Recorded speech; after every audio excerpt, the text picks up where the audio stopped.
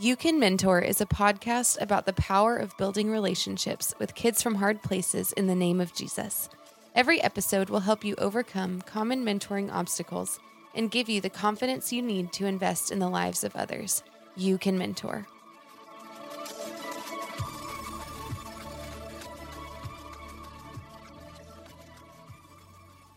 Welcome back to the You Can Mentor podcast. My name is Steven, and I'm here with a very special guest today, Robert Lewis. Robert, how are you? I'm doing well. Having a great morning already, Steven, and it's good to be with you. Hey, I'm really glad that you're drinking coffee alongside me. I just feel like that's a very bonding experience for men to get together in the morning and drink a cup of Joe. Yeah. My wife's grandfather. While I was asking for her hand in marriage, he said on the trip, he lived down in Beaumont. He said, well, if you can wake up at 5:30 and have a cup of coffee with me, let's have a conversation. And so I can't tell you how many alarm clocks I set to wake up for that meeting because I knew I had to be there. It was a defining moment you couldn't miss. Well, Robert, I'm really excited to interview you today and talk about biblical masculinity. But first off, I just want to share who you are with our listeners. Robert Lewis is a well-known speaker, author, and pastor that has spent his life casting a vision for biblical, authentic manhood, a vision for the kind of men God designed us to be. He wrote a book we've encouraged our entire staff to read called Raising a Modern Day Knight. And if we were to link all of the content Robert has come out with over the years, our show notes would short circuit our podcast apps across the world. But we highly encourage you to look up his authentic manhood videos and his latest project, Better Man. And so I want Robert to actually unpack what Better Man is about because they just launched a new project this last week. We certainly did. And as I told you earlier, I'm thrilled that we finally got to a place where we could launch Better Man around the country. And we're doing that in partnership with the Barna Group, George Barna's organization, where we did a national survey of men across America, non-Christian, Christian, young, old, to see where the modern man is and the challenges that he faced. And then we put all that research into a book that we'll be offering in 2 weeks from now. And your listeners, it'll be easy for them to get their hands on it. Barna's going to be doing a webinar on it, but it just gives all kinds of really timely insights into where men are and how best to connect with them, especially the younger generation. And I say that because Better Man was created about a year and a half ago by me and some other men to specifically speak to the generation of millennials and Gen Xers that have come up and who are trying to find their footing as men, especially out of so many broken homes. Half of America has broken homes. So there's been some disconnect with dad, some of it tragically. And even in some of the better homes where dad is there, he's lost some of his sense of calling as a mentor to his son. And so these men grow up in those kind of homes where dad is there, but they leave home somewhat clueless about what it really means to be a man because dad didn't explain it to him. So we created Better Man as a way to encourage men of all stripes, but particularly younger men under 40, to join together with the company of older men and go through our Better Man experience, which involves relationships. It's very dependent on relationships with older men bonding with younger men and then going through this experience, and then instruction on the fundamentals of manhood. And when it's over, we hope it's increased a much greater community of men.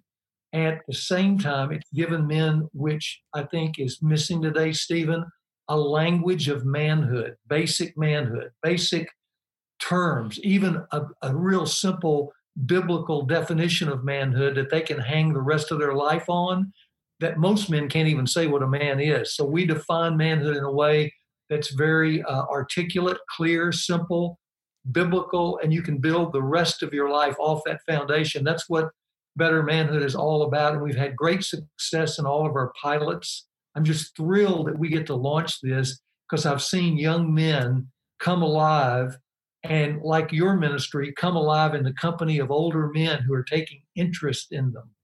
So that's what Better Man is all about.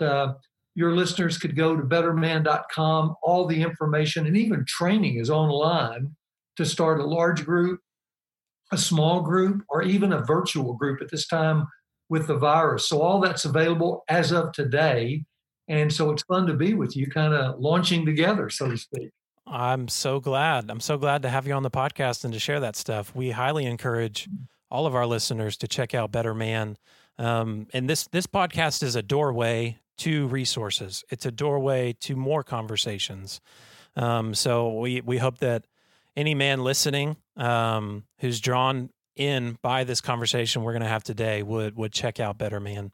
And from what I've read from you, Robert, something that stood out to me about what you wrote was that men usually try to give their sons and their children something that's good, but not necessarily what's best. Right. And I think that's probably what you're getting at on Better Man, is going from good, getting better so that you can give the best. That's so exactly right. So I love that. Well, I want to just even set up just a little bit of our conversation to say that understanding biblical masculinity really does help you in mentoring, because you're giving your mentee something to shoot for, something to follow after.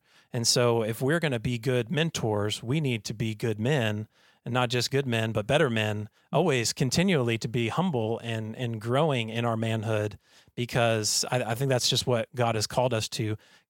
Just as we grow from sons to fathers, we grow into manhood. And so I'm excited to talk about biblical masculinity, but first off, I'd like to just hear about your life, Robert Lewis. Could you paint a picture for our listeners what life at your home looks like right now? Well, you want me to talk about the home I grew up in, or just where I am right now as of 2000? I want you to talk about your manhood right now, Mr. Okay. Lewis. Okay. What does that look like right now in this season? Yeah, I think, there's a statement in Genesis about Abraham when he grew older, right before he died. It's been a verse that I've always looked to, even when I was a younger man, and thought I'd love to get to that moment where it talked about Abraham passing away, and it said that Abraham died at a ripe old age, satisfied with life. Isn't that a powerful statement? Wow. Satisfied with life, because I know so many men who die with regrets.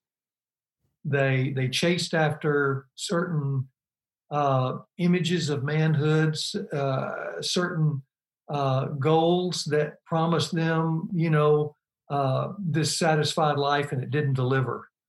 And yet Abraham, for whatever reason, died at this ripe old age, really satisfied with his life. And I remember when I was a younger guy, I thought, that's how I want to finish my life. So thankfully, became a Christian when I was in college. And over time, God led me to really a clear vision of what it meant to be a man through the scriptures. And I made a decision to put a stake in the ground and live for that. And so here I am.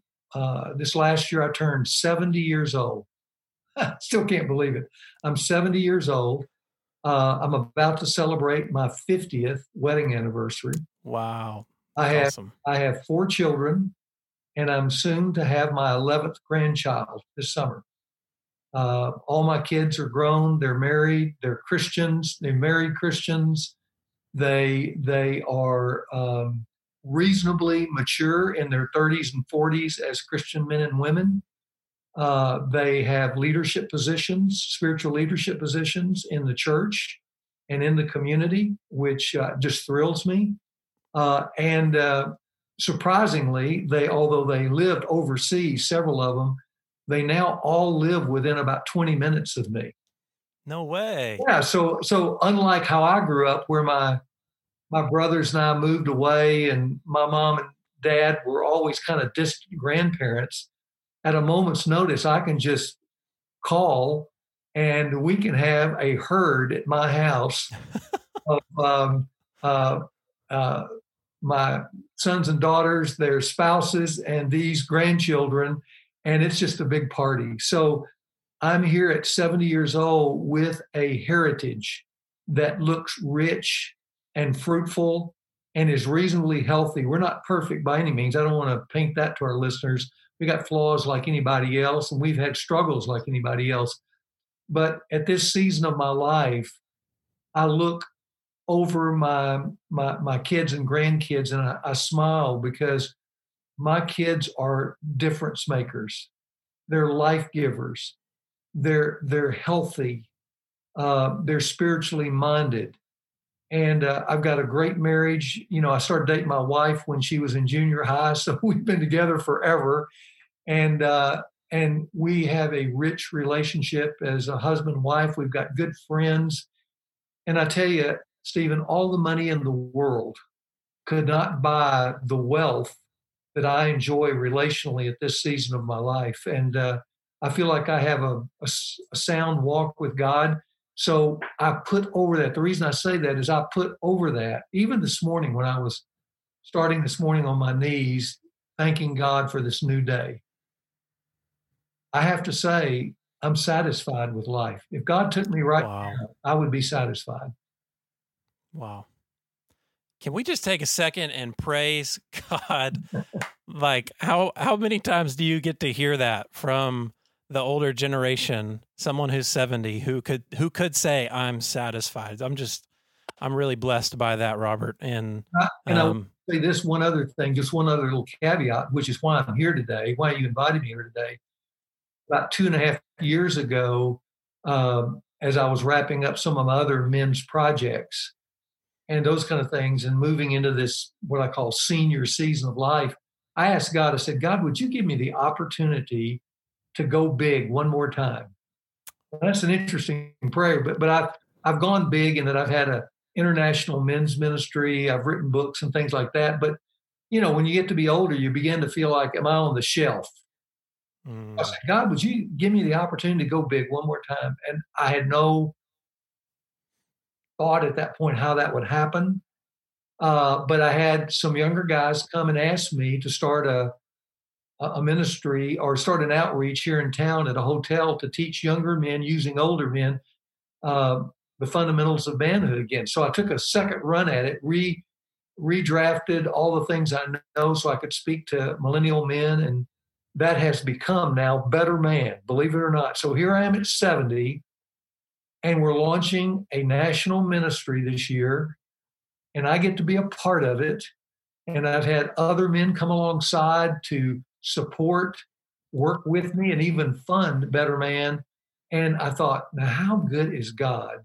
Mm-hmm. He's going to let me be like Caleb at the senior level of my life, and I still have another run in me. So I'm just so thankful. I just got to tell you, I'm just so grateful to be with you today and to be able to even give God praise for this season that I'm in. That's so good, Robert. Well, it definitely sounds like God's grace is on your life, and that you've taken that personally, yeah. And said, "Okay, Lord, I'm going to be blessed, and your favor's on my life, and I'm gonna live with it." So I'm just super appreciative to hear that and to see. I mean, faithfulness is not developed in a day, and so even as just you saying, you went from dating this girl in junior high to 11 grandchildren and 50 years of marriage. Yeah. I mean, last night, my wife and I celebrated 9 years of marriage, and I was thinking about, I was 175 pounds when we started dating, and now I'm 235. And though that sounds depressing, I was like, she just loves so much more of me these days. So I guess for you, it was probably 100 pounds when you were in junior high. So it's pretty great. Well, I'd love to just jump into even kind of your story of growing up. And because I know this ministry has come to you because God's moved in your life. And so I wonder if you could even just share in what ways God has used your life story to influence what you've given your life to. And I mean, just the ministry to challenge men to become who they're made to be. Where did that come from? Yeah. Yeah, that's a great question. And I do think that as I look back, there is a storyline that led me to invest in men as a pastor of a large church back in the 90s. But my story began in a small town in Louisiana, Ruston, Louisiana, which is probably, your listeners probably might know it because there is a university there, Louisiana Tech, which uh, gives it a little bit of a notoriety. But I grew up there in a home in which I always call it the modern family before it was modern. I grew up in the 50s, and during that time, most families, the dad worked and the mom stayed at home. But in my home, both my parents worked. My mom had a very prominent position in a law firm, and so I was raised with daycare and with people coming in to kind of be there for us during those early child rearing years and those kind of things. So my mom was a professional, my dad was a professional. As I moved into junior high with my two brothers, it became clear that my mom and dad had a problem in their marriage, and a lot of it centered around my dad's alcohol. He was a World War II veteran, and alcohol was a large part of his and his friends' lives. But unlike maybe some of his friends, it captured my dad and it became an addiction. And so during my formative years where I really needed kind of my dad to speak into my life, my dad was real distant, emotionally closed off, and I think coped with life through excessive bouts with alcohol that then became more and more an issue. So by the time I got into high school, I was kind of the referee between my mom and dad, which was really damaging in many ways. I respected my dad as a provider, but I disrespected my dad because I always felt ashamed of the fact that in a small town, everybody knew he had that problem and it would come up in little ways. And I always felt like, my dad disappointed me. I knew he loved me, but he disappointed me. And my mom was trying to fill that gap, and I didn't want her to fill that gap. So I was always reacting to my mom. So I had all this turmoil in my life as I moved into high school, and athletics kind of became my outlet where I kind of escaped to. I ended up being a pretty good athlete.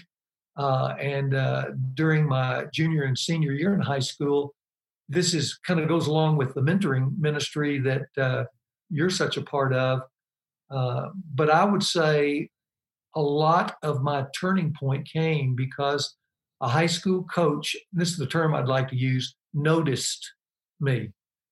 Mm. Not just as an athlete. I think he noticed that I had a vacuum in my life and needed encouragement and affirmation, different than just you're a good athlete, but just to encourage me as a young man growing up into the first season of manhood. And so he would do little things in sports with me, calling me on the side, giving me a fond, kind of lovable nickname and encouraging me and telling me I'd be good one day. And let me tell you, that was, for a guy who lacked that from his dad, that father food, I'm telling you, I drank it in. It stabilized me. And where I could have been a rebel, it made me want to be good. And I think it also helped me be a better athlete. So when I finished high school, I got a scholarship to the University of Arkansas to play for the Razorbacks, and went off to college. I'd never been really away from home, and I went off to college, and those were great years for the Razorbacks. I mean, we actually, my junior year, played for the national championship against Texas, by the way. But I was part of all that drama of a great athletic team. I had great friends in college, but something special happened during those years. Campus Crusade moved in and began to share the gospel in our athletic dorm. And a lot of athletes, including myself, came to Christ. And we got discipled. So along with kind of that stability of that, my coach as a mentor, then I had some spiritual mentors who built into my life. And all of that really began to ground me and kind of be a counterweight to what I lacked growing up, which is why I love what you're doing. And so when I became a senior in college and graduated in financial management, I felt I didn't want to go into the work world. I wanted to do something else with my life. I'd been captured by a vision of ministry. I didn't know I wanted to be a pastor. I wasn't really sure about that, but I had enough of a calling to be equipped in some way for ministry that I ended up challenging my wife to say, let's go off and go to seminary. So I went off to seminary and spent the next 4 years getting a master's of divinity and a master of arts in Greek New Testament. And then I also went to a secular college, Lewis and Clark College, and worked on a master's in counseling psychology. Wanted to get all the learning I could. And during that time, because I had psychology being mixed with theology, I got an interest in family and what makes healthy family and those kind of things. And when I finished that educational experience, I went into the ministry as a pastor, but I always had a kind of a calling to work with men and women on marriage and family. And one of my college classmates that I was in a Bible study with back at Arkansas, he had the same kind of calling, and he went off and started a ministry called Family Life with Campus Crusade that became a huge national ministry and broadcast ministry and radio. And so we got together, and I started traveling and speaking with him with Family Life, and ended up writing a couple of books out of that, one of which was Raising a Modern Day Knight. And then helped start the church here in Little Rock. And then in the 90s, the early 90s, I had men who came to me, it was kind of odd. They just came to me, and they were were classmates of mine, and they said, we just feel like we need to do something special for the men. And I said, like what? And they really couldn't tell me, but here's where we were. We were all young married men with families. Many of us had grown up without any instruction from dad. A lot of us grew up without dad, like me, my dad being distant from me.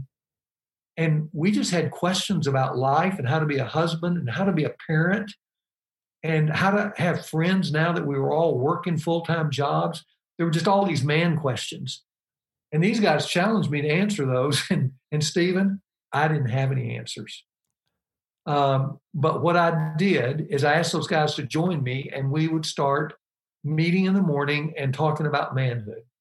And short of it is that led to a ministry in Little Rock called Men's Fraternity. That's what we called it. And the reason I call it Men's Fraternity is because several of the guys encouraging me to do this had been fraternity brothers of mine back at Arkansas 10 years before this.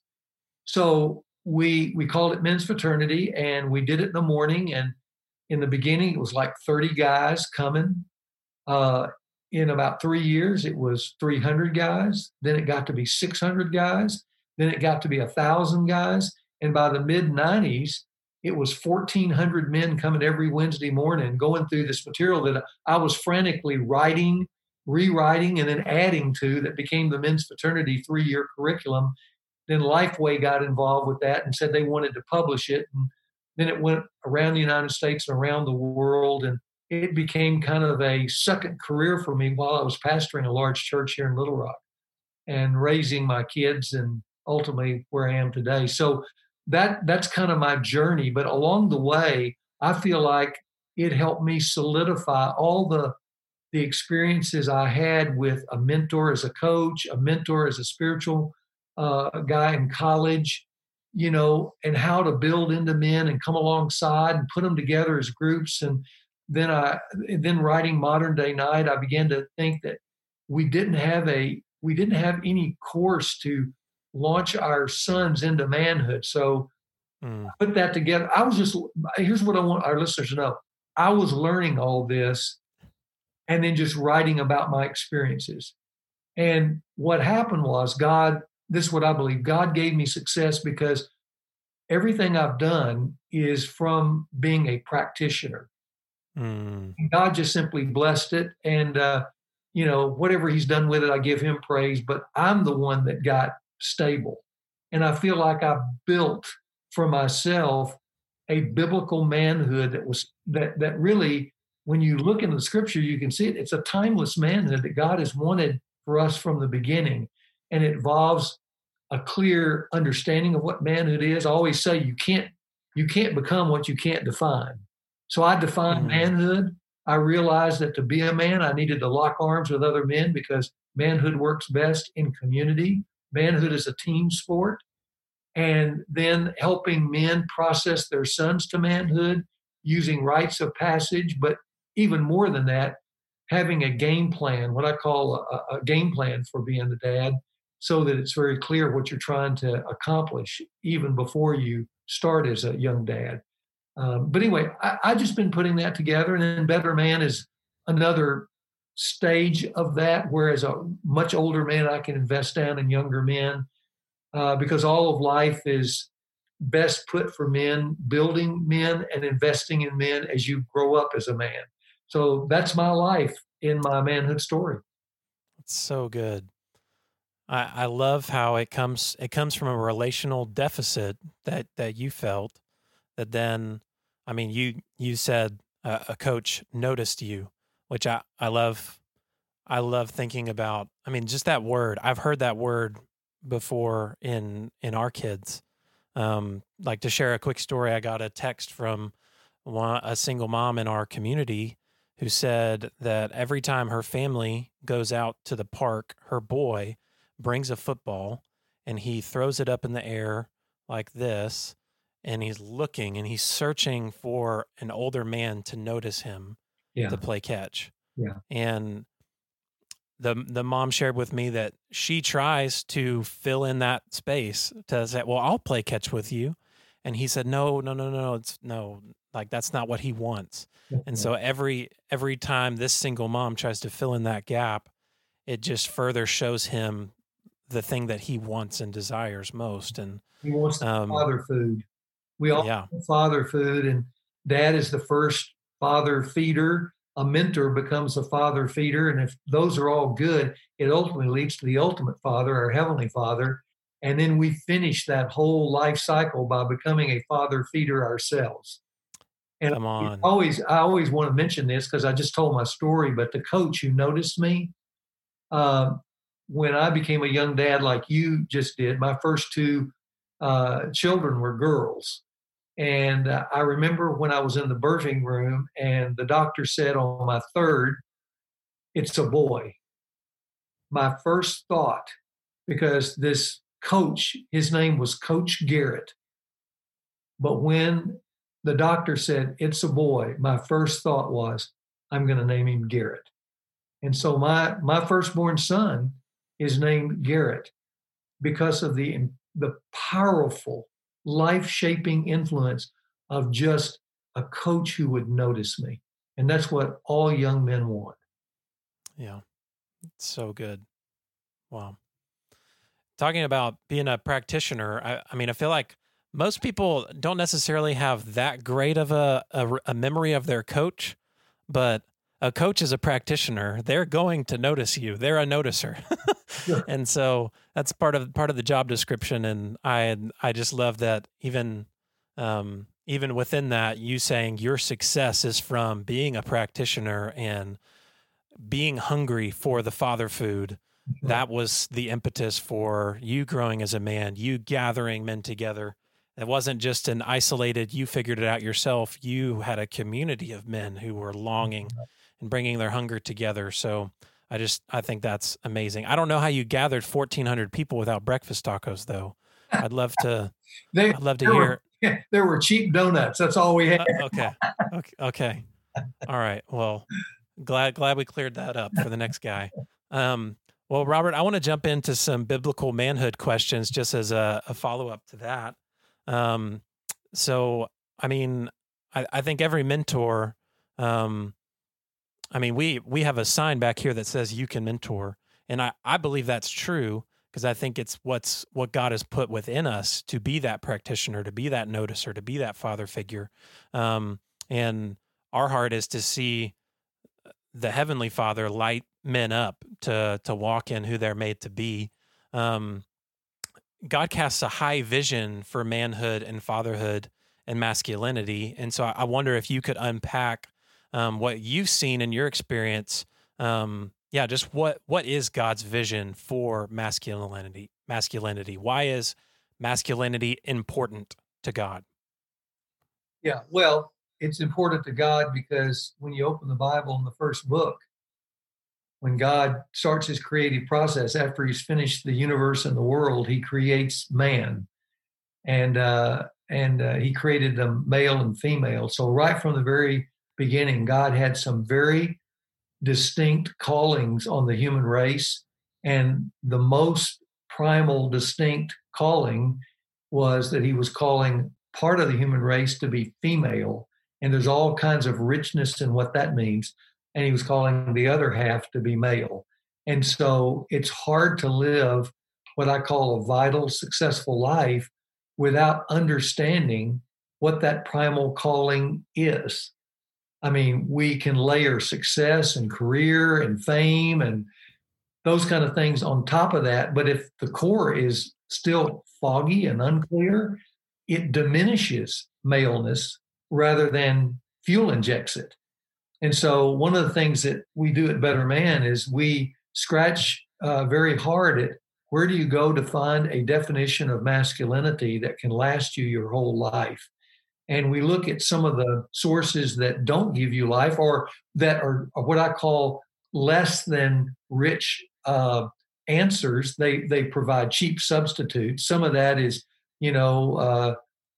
being a guy who's just famous and is drawing all the energy of life towards himself. He's a life taker. He wants to be noticed by his achievements or his money or his sexuality or things like that.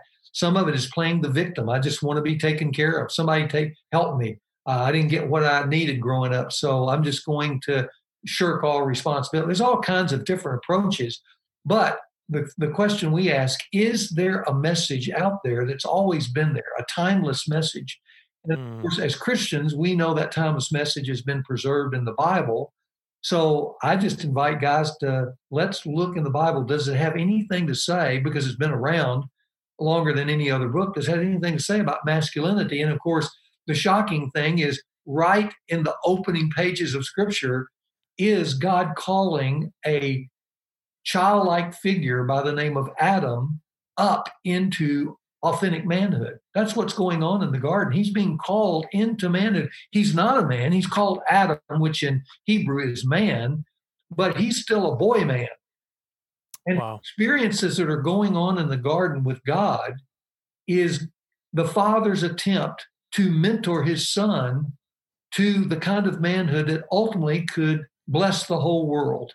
And so what we look at in Genesis, and I would invite any of our listeners to remember this and look at this, but you see basically, and this is what I do with men, you see kind of four experiences there in Genesis. I know there's lots more, but the four that Moses focuses on are four things that the father is calling his son up to that would make him truly masculine.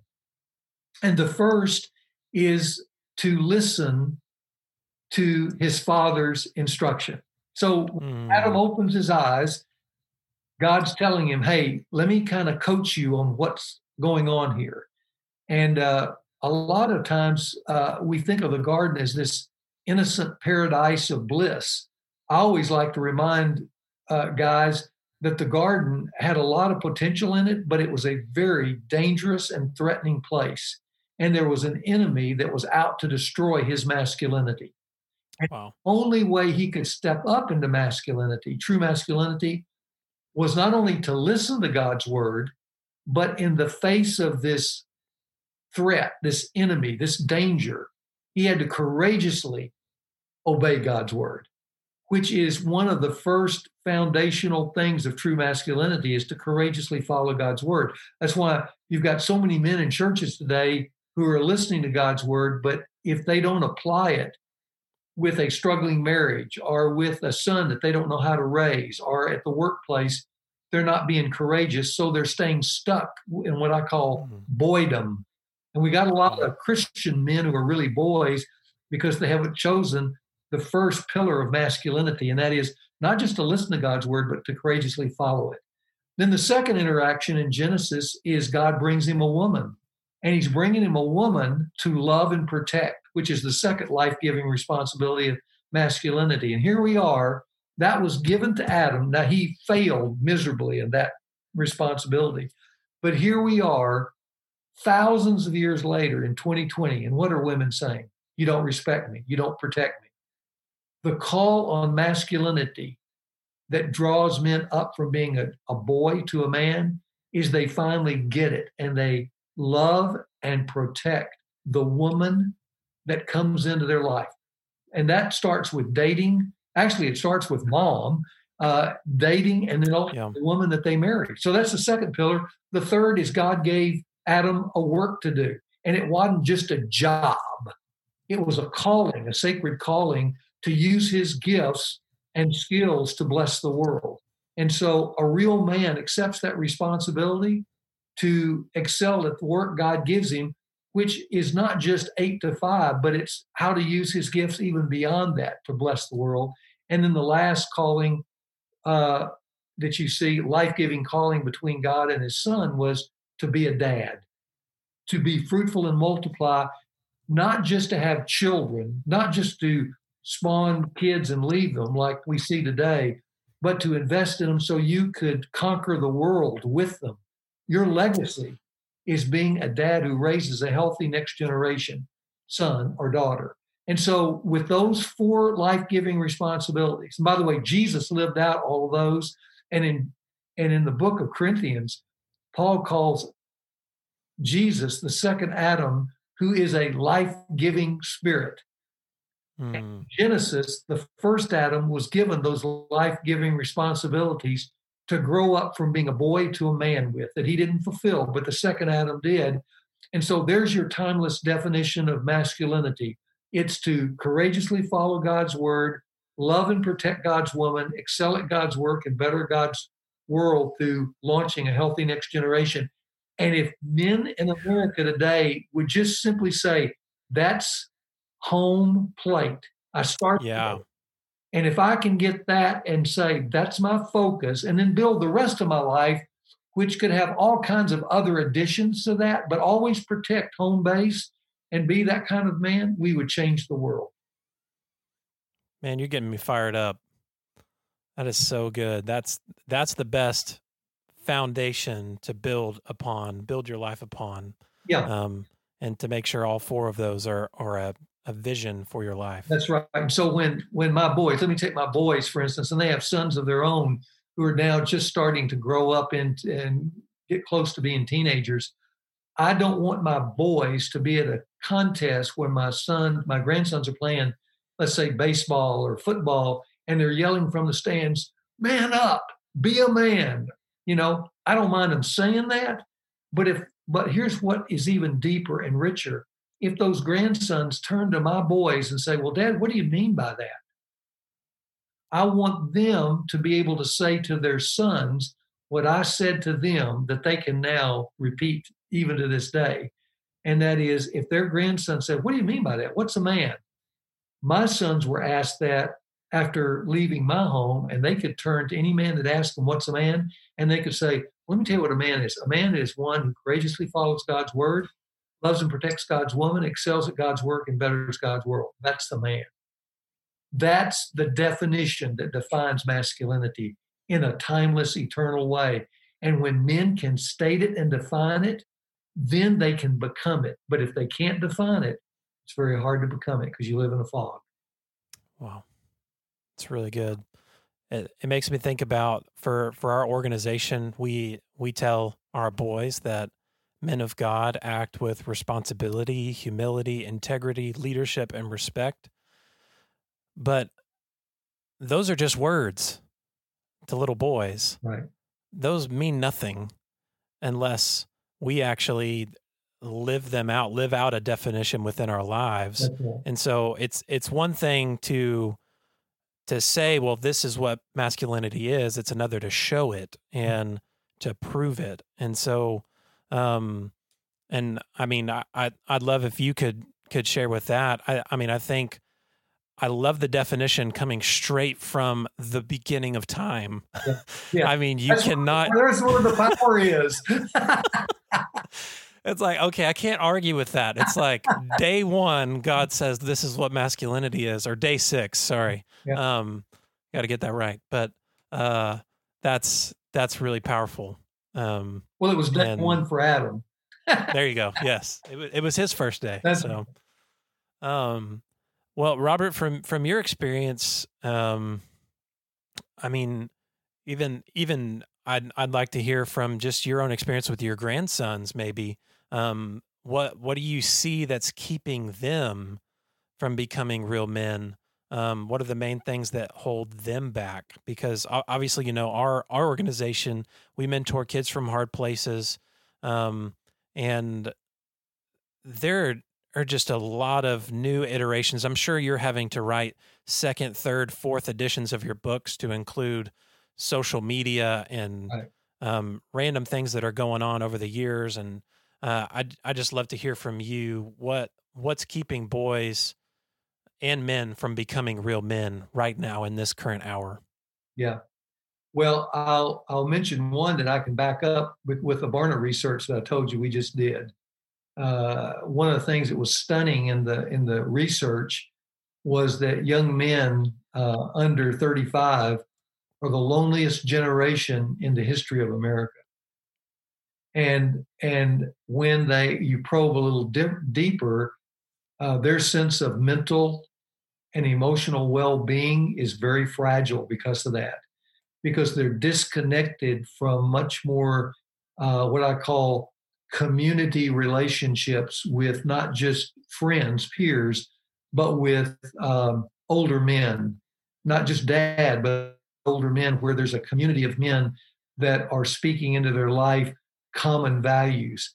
And what we've got, the biggest danger in America today is we're a fractured society with confused values, with people taking strident positions. And a young boy, my grandsons growing up today, they desperately need to hear a clarion, consistent voice about what's important in life, what a man is, what a man looks like, and then to have experiences around those men, not just dad, but other men.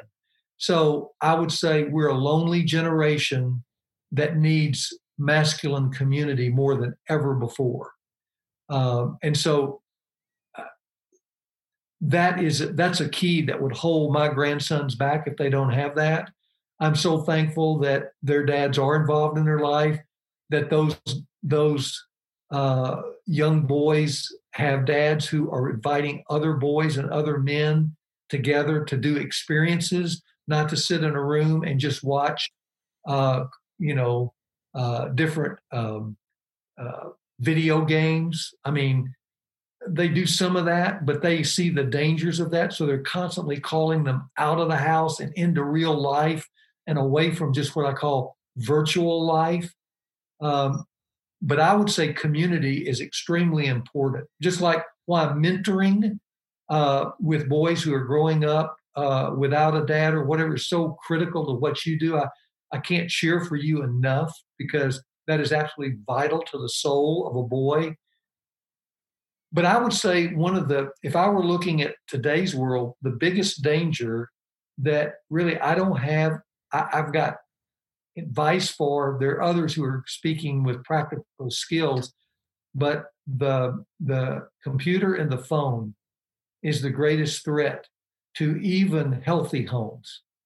And that is, if there isn't some kind of monitoring and watchfulness and conversation from dad to son and dad to daughter about that and how much time they spend, they are being brutally exposed to what I call the worst of depravity at levels that they're developing social, psychic, and emotional makeup can handle. They're being traumatized, especially sexually, with sexually explicit exposures that do unbelievable damage to them. And a good mom and dad not recognizing what a threat that is to healthy development for a son or daughter is making a huge mistake. And I would just say, social isolation and social media are the two biggest threats to child rearing today in America.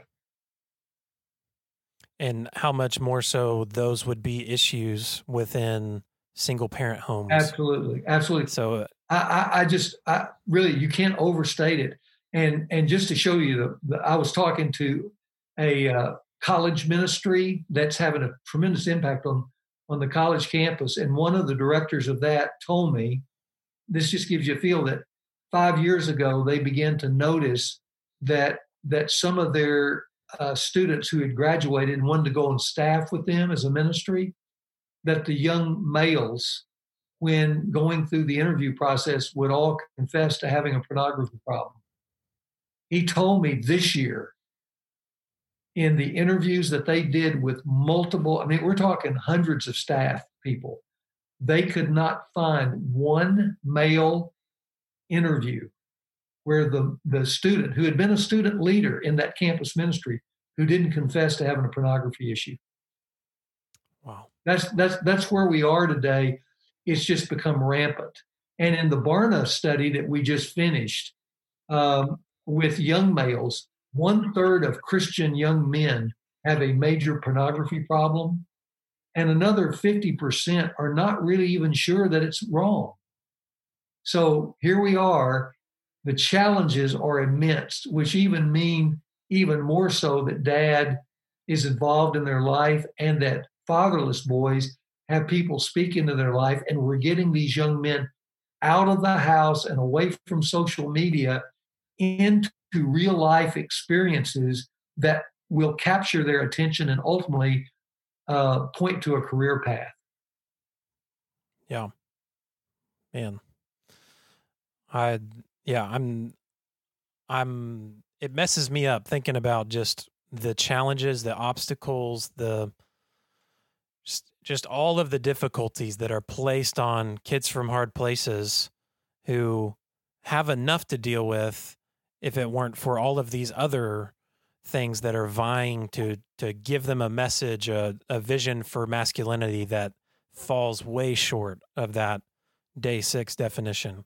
Yeah. And I mean, our hope is to redefine masculinity and, by God's grace, empower these boys to walk into becoming the men that they were made for. And I think even just from our conversation, I mean, a lot of that is a process that every man is still going through, right, is still working through, that we're all on the journey to becoming better men. That's right. And I don't want to say, I mean, it sounds hopeless, but there's hope that, let me tell you, one of the things that God has done is when there's relationship, and our God is a God of relationship. And that's what I love about what you're doing. But in relationships, a boy is being imprinted in his soul through relationships. And when he gets imprinted with a male who notices him, affirms him, encourages him, and loves him, and then offers him a noble path, he may be exposed to all kinds of what I call depraved temptations and experiences growing up where there's not a lot of additional supervision and those kind of things. But here's the amazing thing. That imprint will begin to grow and have green sprouts to it. And he may make mistakes in those early years, but if he's got the imprint of a male who loved him and showed him attention and affirmed him, the thing that I'm so encouraged of, as vile as sometimes experiences are with fatherless children, or even with fathered kids, they have these vile exposures. That's what I call them. It's just nothing more than depravity. But those moments of seeing the noble side of life, the godly side of life, the lovely, beautiful side of life of male relationships, those growing men will come back to that many times and grab onto it. And like me, growing up with dad not involved in my life in alcohol, that woundedness then turns into, for many of these young men, an incredible strength of fuel. It's a scar, and a scar has got, it stands out, but it becomes a launching pad to a life that goes, I'm going to make a difference and not let others suffer this wound now that I'm healed. And that's what mentoring launches. It launches, not in every case, but in a number of cases, young men who've been abused or beat up or lost or confused, but through relationships imprinted with a noble calling of spirituality and masculinity that leads them to become difference makers in the next generation. And I'm an illustration of that. Yeah. Yeah. I mean, it makes me think about just love covers a multitude of sins. That's right. And just that imprint of a mentor over all the darkness, all the That's right. the challenges and the things that kids have experienced, that we imprint over that, a love imprint of a masculinity to long for. That's right. And I just love that. I wonder if you could, you kind of shared a bunch of your friends who were becoming dads. You just started this thing, this men's fraternity to invest in men. I wonder if you have, found any biblical mandate to do that, to influence and encourage other men's growth in their own masculinity. Like, because I know obviously it came from a longing of just, man, how the heck are we going to be the men that our families deserve and God wants us to be? And let's get together and let's do this. Is there a biblical mandate to do that? I think you see it all the way through the scriptures. But if I'm sitting there thinking of just a few passages that would speak to that, the great passage in Proverbs where it says, "As iron sharpens iron, so one man sharpens another." The other proverb that says, "He who walks with the wise will be wise." The Hebrews passage, "Forsake not the assembling of yourselves together, but learn how to stimulate one another to love and good deeds." I always tell the guys, I love that word stimulate. In the Greek, it's the Greek word paroxymos, and it's the word we get peroxide from, which is kind of an irritant, a cleansing agent. When men come together, they come together not just to be buddies and love on one another. They come to actually rub up against one another and cleanse one another and put a cleansing agent in each other's lives so that they can be called up to love and good deeds. That's what men do with other men who are pursuing the same God. They take each other higher than they would have gotten to in and of themselves. And one of the great joys of my life, and I think one of the great rewards of my life, is that I was at least looking at those scriptures and willing to invite other men into my life to form what I call a manhood team. And I've larger numbers and smaller numbers. I've got a team even to this day that we meet together every week.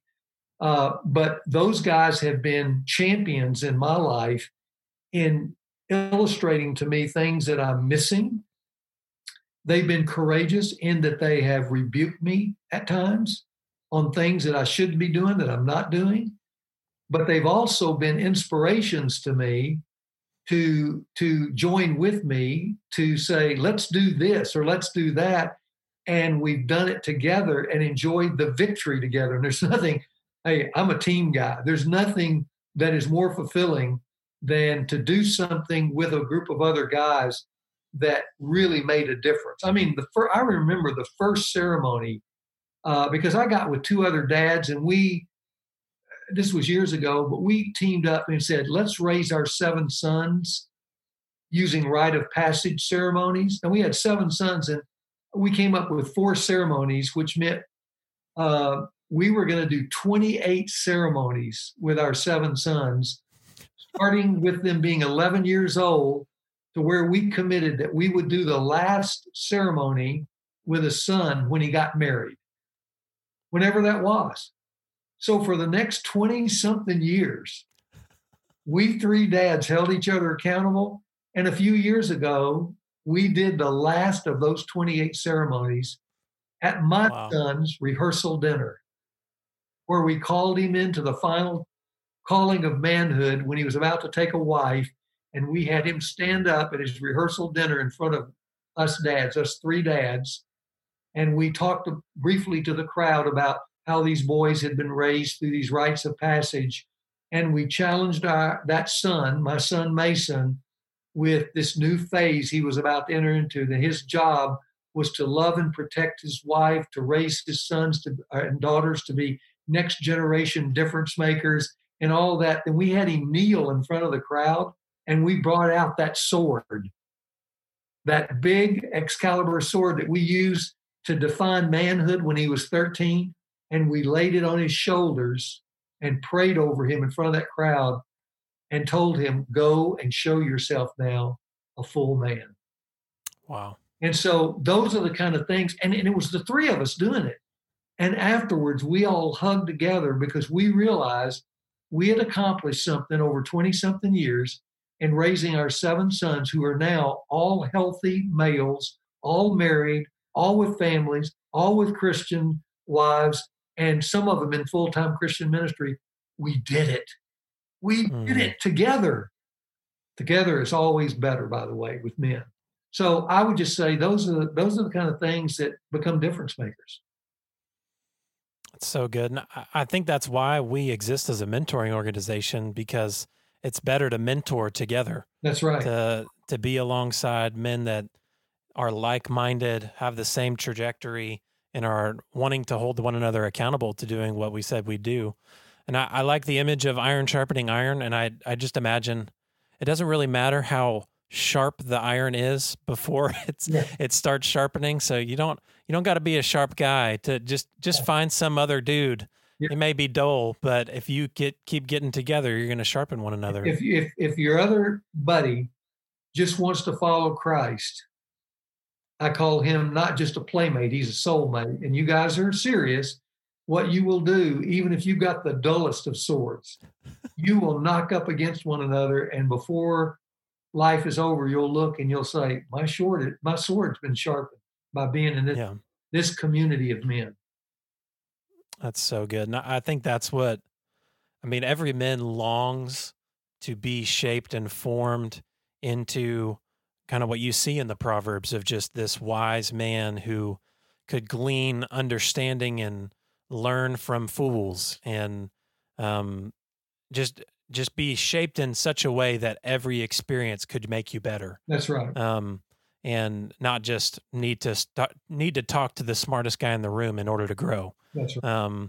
And I think that's just so encouraging that the scripture gives us this mandate to, hey, don't do this alone. Get together with other guys and run after me, seek after me, and seek to cleanse one another. Even just you, we talked about love covers a multitude of sins, confessing your sins to one another, as well as, I think a lot of manhood is taking responsibility and making a plan and sticking it through. And so I'm sure probably, I don't know, maybe you'd say the 20 years was great the whole time, but maybe 15 years in, you were like, guys, are we really going to do this for all of them? Shouldn't we just call it now? I don't know about Garrett. I don't think Garrett needs the sword. We'll just do it with Mason and call it a night. Yeah, that's right. But I will say this. I think, guys, one of the things I think your listeners need to hear, your male listeners. To me, the biggest lie that defeats men today is this lie that they tell themselves, and that is, I should know what to do. And what I always tell guys is, who told you you should know what to do? Because the truth is, manhood is a learned experience. Adam didn't know what to do until his father came and taught him. So I always tell guys, if you're in a marriage and you're struggling, don't think you need to go off by yourself and beat yourself up saying, I should know what to do. What you should say is, I don't know what to do, and I need to go get with other guys and find out what I'm missing here. It's the same way no dad knows how to be a parent, okay? And when he gets that first child, if he's thinking, I should know what to do, he's lying to himself. No, you need to learn what to do. All of life for masculinity is a learned experience. Manhood, you're not born with manhood. You are instructed into manhood. The question is, what kind of instruction are you going to go seek for? Because if you seek for the wrong kind, it's going to debilitate your growth as a man. If you go to the right sources and find what I call healthy manhood instruction, it will call you up to lead a more balanced, healthy, robust manhood experience so that you can get to the end of your life and look back over your landscape and go, you know, I wasn't perfect by any means, but I'm satisfied with my life. Yeah. Yeah. Well, and I love what you said about masculinity is not something that you're born with, but you come into it. That's right. And it's taught. I don't think that's what our boys would say. And I think that growing up in homes, are the boys in our program, they grow up with sisters and mothers, and they see themselves as different. So they assume, okay, well, I'm a man, you're a woman. And I think they formulate on their own through the various things that they consume, whether it's on social media, TV, music videos, or at school. So they're learning manhood from their peers, or learning boyhood, I guess. They learn a false sense of masculinity. That's right. And I think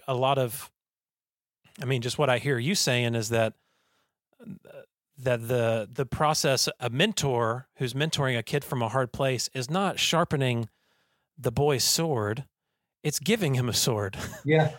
and showing him how to use it and calling him into something that he has never known. He doesn't know anything about. And see, what breaks my heart, even with us talking and I'm thinking about it, you got all these fatherless boys. They know they're different in the homes they're growing up in with maybe, like you said, a mom and a sister who may be trying really hard to help. But if you're alone as a young male, you tell yourself, I've got to figure this out. And you know what? That's the greatest lie he could tell himself. But that's the only message he can tell himself. I got to figure this out by myself because no one's here. And so that leads to all kinds of dead ends and mistakes and regrets and stuff like that. But a mentor comes along and gently, in different ways, not with that straight on message, but he's got to help this developing male realize, you know, manhood or growing up is not something you have to figure out all by yourself. It's something we all got to find. It's out there. We got to find the holy grail of manhood, the timeless wisdom, and then buy into that by learning it, because manhood is learned. Manhood is not just assumed. Manhood is not something you guess at. All those things are going to be hurtful to your experience. But manhood is a learned process, and you don't have to beat yourself up for not knowing it. All you need to do is keep encouraging yourself to go find it, because it's out there. And a mentor becomes kind of a voice by loving on a young boy or by being with a young boy. He's communicating non-verbally as much as verbally. Here's a different path that you don't have to just figure out on your own. I'm in your life to help you figure it out. And that's the great turning point, because that young boy says, there's somebody here that can fill in the fog for me and blow it away and give me clarity. Yeah. Yeah. And I remember something you said, that boys have a tendency to fall into themselves. Yep. Because of that feeling of no one's going to teach me. So I'm just going to have to, and that internalization becomes, a huge issue for boys' development, because they no longer look for something to show me what to do. I have to find it in myself. That's right. And that's so, listen, that's so primal and it's so debilitating. But that's what's got to be corrected in a lot of men's lives. Even today, I got grown-up guys who are very successful around me, and they're still looking inside to figure it out. And that's what's holding them back from being a successful husband, father, or even a follower of Jesus, because they don't get it. They don't get that manhood is not something you have to figure out on your own. It's something you got to find that's out there and is available for you. But it comes usually through the community of being with other men. Yeah, that's so good, Robert. What would you say, to kind of finish our time? What are some practical ways mentors could show their mentees what it means to be a real man? So even in a one formal sitting, what would you recommend for someone? Because obviously you can't unpack. You kind of mentioned it. We can't have this conversation with our boys one time and think that, okay, we've given them manhood. But just how do we move the, I don't know what you call that, move the stakes. Yeah, move the needle. Yeah, how do we move it? Yeah, well, for mentors who are just engaging in a relationship with a young protege or whatever, I really think the just example of loving and encouraging is the most powerful step forward in the beginning. If you try to over instruct, that usually doesn't work. That sounds like a lecture of some kind. But I would say this. I would say that the formula that I've always used, the simple formula, is what Jesus needed from his Father. And Jesus needed constant encouragement from his Heavenly Father. And we actually get to see that in the scriptures, because the Gospels mention on 6 occasions. I don't think it was necessarily 6 occasions, but because they're Gospels, so they overlap. But anytime you ever heard the Father speak audibly to the Son, God said always the same thing. And he mentioned 3 things in this, what I call the blessing. And this is what I call the mentor's blessing. The Father, the heavens opened up, and Jesus is in the midst of his ministry, and everybody hears the Father speak, including Jesus. And the Father says, "This is my beloved Son, in whom I am well pleased. Hear ye him." And if I could just paraphrase that for mentors, here's what the Father is saying to Jesus, the Son, who desperately needed to hear this. The Father is saying, "This is my beloved Son." In other words, I love Jesus, in whom I am well pleased. I'm proud of Jesus. And everybody needs to listen to him, because he's really good at what I call him to do. Okay? So here's what I always say. As a dad or as a mentor, as you're interacting, the things you can do, not just in one sitting, but in multiple sittings, but because I tell dads, you need to do these 3 things the rest of your life. You need to look your son in the eye or daughter and say, "I love you," not kind of an offhanded, "Hey, I love you," but look at me now and say, "Did you know how much I really love you?" Second thing is they constantly need to hear that you're proud of them. And you need to say why you're proud of them, not just the word, "I'm proud of you because." And when you reinforce your esteem for them for certain behaviors, those behaviors take deep root in a child's soul. And then lastly, you need to say, "and you're good at," and you need to specifically recognize the things that you see in your son or daughter's life, or the person you're mentoring. Behaviors or skills, they may just be seedling skills, but you recognize, you're really a smart person. You really remember things well. I bet you're good at school. Are you really a loyal friend? Are you really somebody who just has, you're just good at art? You can draw things. That's calling them out in their skills, their God-given skills. Every mentor needs to practice the blessing regularly with your mentee.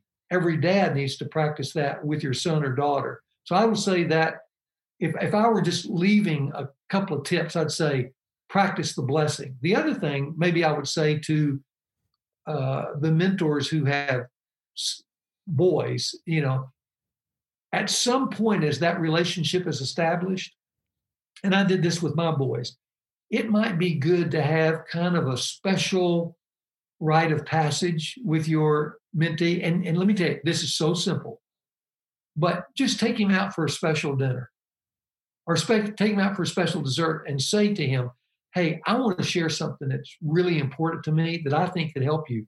I'm going to tell you what a man is. And then we can talk about it later, but I just want to give you the parameters of what it means.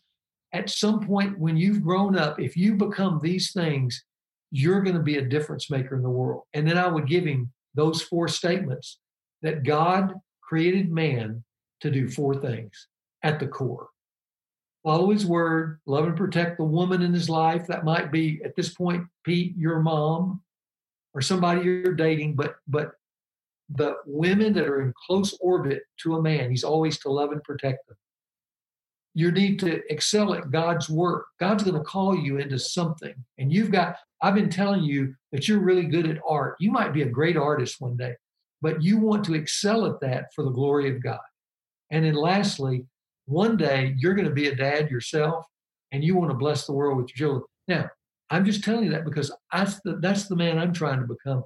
But for the rest of your life, I want you to remember that tonight when we had lunch together in this special occasion, I told you what a man is, and I'm going to always refer back to that as your North Star as a young man growing up.